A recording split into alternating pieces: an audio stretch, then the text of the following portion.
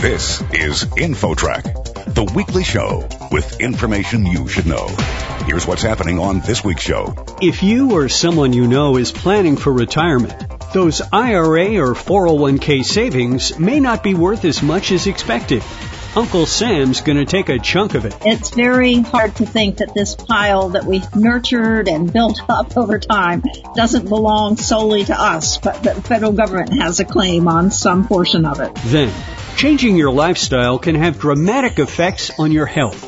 It can reverse chronic disease and slow down aging, according to a renowned medical doctor. Turns out that the only thing that made a difference was not how old you are or how sick you are, it's the degree of lifestyle change you make. The more you change, the more you improve at any age. Those two stories and more are ahead on this week's show. Stay with us. InfoTrack begins after this time out.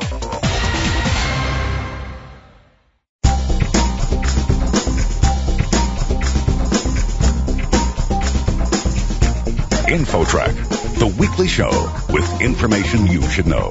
Here's your host, Chris Whitting.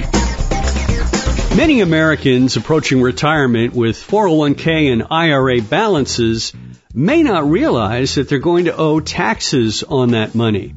Joining us to talk about this is Alicia Monell, an economist, director of the Center for Retirement Research at Boston College, and professor of management sciences at Boston College. So this tax bite is going to hit some people, and in fact, the wealthier people will get hit quite hard, won't they? That's absolutely right. This piece I wrote actually comes from introspection. It's very hard to think that this pile that we have nurtured and built up over time doesn't belong solely to us, but that the federal government has a claim on some portion of it.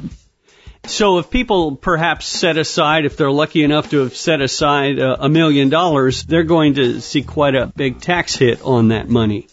Yeah, in the case of those in the sort of top tenth of the income distribution who have $1 million, the government's going to take about a third of that. However, I guess a positive thing is if you're on the lower end, you have much less. In fact, you may have no taxes. Is that right?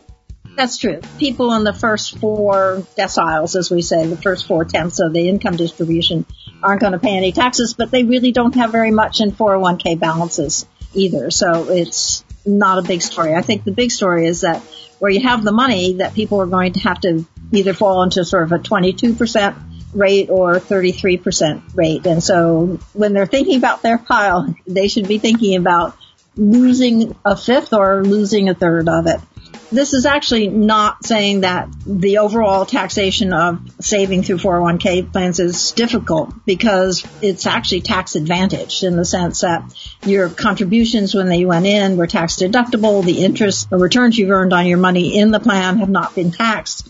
And so on a lifetime basis, these are been treated very nicely. The problem is we forget about all the good stuff and now are going to see the taxes that we owe after a lifetime of accumulation. So if I'm one of these people who's going to get this big tax bite, how will I find out theoretically? Will I get a bill in the mail, or will my accountants tell me at tax time, oops, you owe a lot of money? I think you will get a notification from your financial service firm saying that you have a required minimum distribution this year of such amount, and it'll be included as a source of income in that year and taxed for the rest of your other incomes. I see. Why is it that people aren't aware of this? Should the government have notified people, or people just didn't read the fine print somewhere? I think people may not have been aware of the fine print all along. And I've got a lot of notes in the wake of this small piece I wrote that saying, remember, the government has a claim on some of this, saying, thank you for reminding me. I totally forgot. And so it's not just people like that. We normal people who don't remember. Economists haven't been great at remembering. We do a lot of analysis that looks at people's wealth to explain retirement behavior and other types of things. And we always put in the full amount of the wealth holdings and don't really take any taxes into account. So there's a whole trove of work that can be done by young economists going back and redoing these studies and taking taxes out. So I think the average person shouldn't feel that bad if they haven't remembered that this tax is due now. We're talking with Alicia Munell, an economist, a professor, and director of the Center for Retirement Research at Boston College. The baby boomers obviously are going to be taking this big tax hit. Could this actually have some effect on the economy in terms of lower spending in the future? No, I don't think it's going to have a big macro effect. I mean, it's really the higher income people who are going to have the biggest tax burdens. I think they have enough money to keep their spending up and pay the tax at the same time. Will state taxes factor into this, or are we just looking at federal taxes here? That's a really good point. You know, most of the state taxes are piggybacked on federal taxes. So, yes, people are going to be paying state taxes as well as federal taxes. Roth IRAs, talk about those versus 401ks. Well, there are two things. We can still talk about 401ks and just talk about a Roth 401k. And so basically, under a series of assumptions, it really doesn't matter whether you have a Roth or you have a traditional 401k or a Roth or a traditional IRA.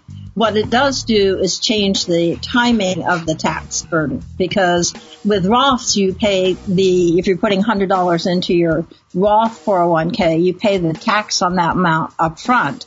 And then when the time comes to take your money out, you don't have to pay any further tax. So if your account is a Roth, all the money you see there is yours. But on a lifetime basis, they basically equal out. If I'm listening to this and I'm thinking, gee, I wonder exactly how much money I'm going to have, what's the easiest way to calculate what my tax bite's going to be? Oh, I think if you're in the top 10th sort of richer people, I would take about a third off of it. And if you're kind of in the upper half, I might take 20% off of it. Just keep that in mind. I think will help people make better decisions. I guess the question would be, are people going to think, gee, I wish I just kept this money in my savings account at the bank? No. Saving through a 401k or IRAs are really tax preferred in the sense, if you did it in your bank, you'd have to pay tax on your $100 first, then you put it in the bank account, and then you pay tax on the interest each year, and you end up with much less than you would have under these favorable tax provisions that affect 401k and IRA holdings. And so that's not the right route to go. And besides, So people should know that they've had a favorable tax treatment on their retirement savings. That's definitely true. It's just that one component of it is that you don't have to pay money early in life, but you have to pay the piper to some extent later in life when you start collecting benefits. Alicia Munell, economist, director at the Center for Retirement Research at Boston College. Peter F. Drucker, professor of management sciences at Boston College's Carroll School of Management. Thank you so much for joining us today. Oh, my pleasure. Nice to talk to you.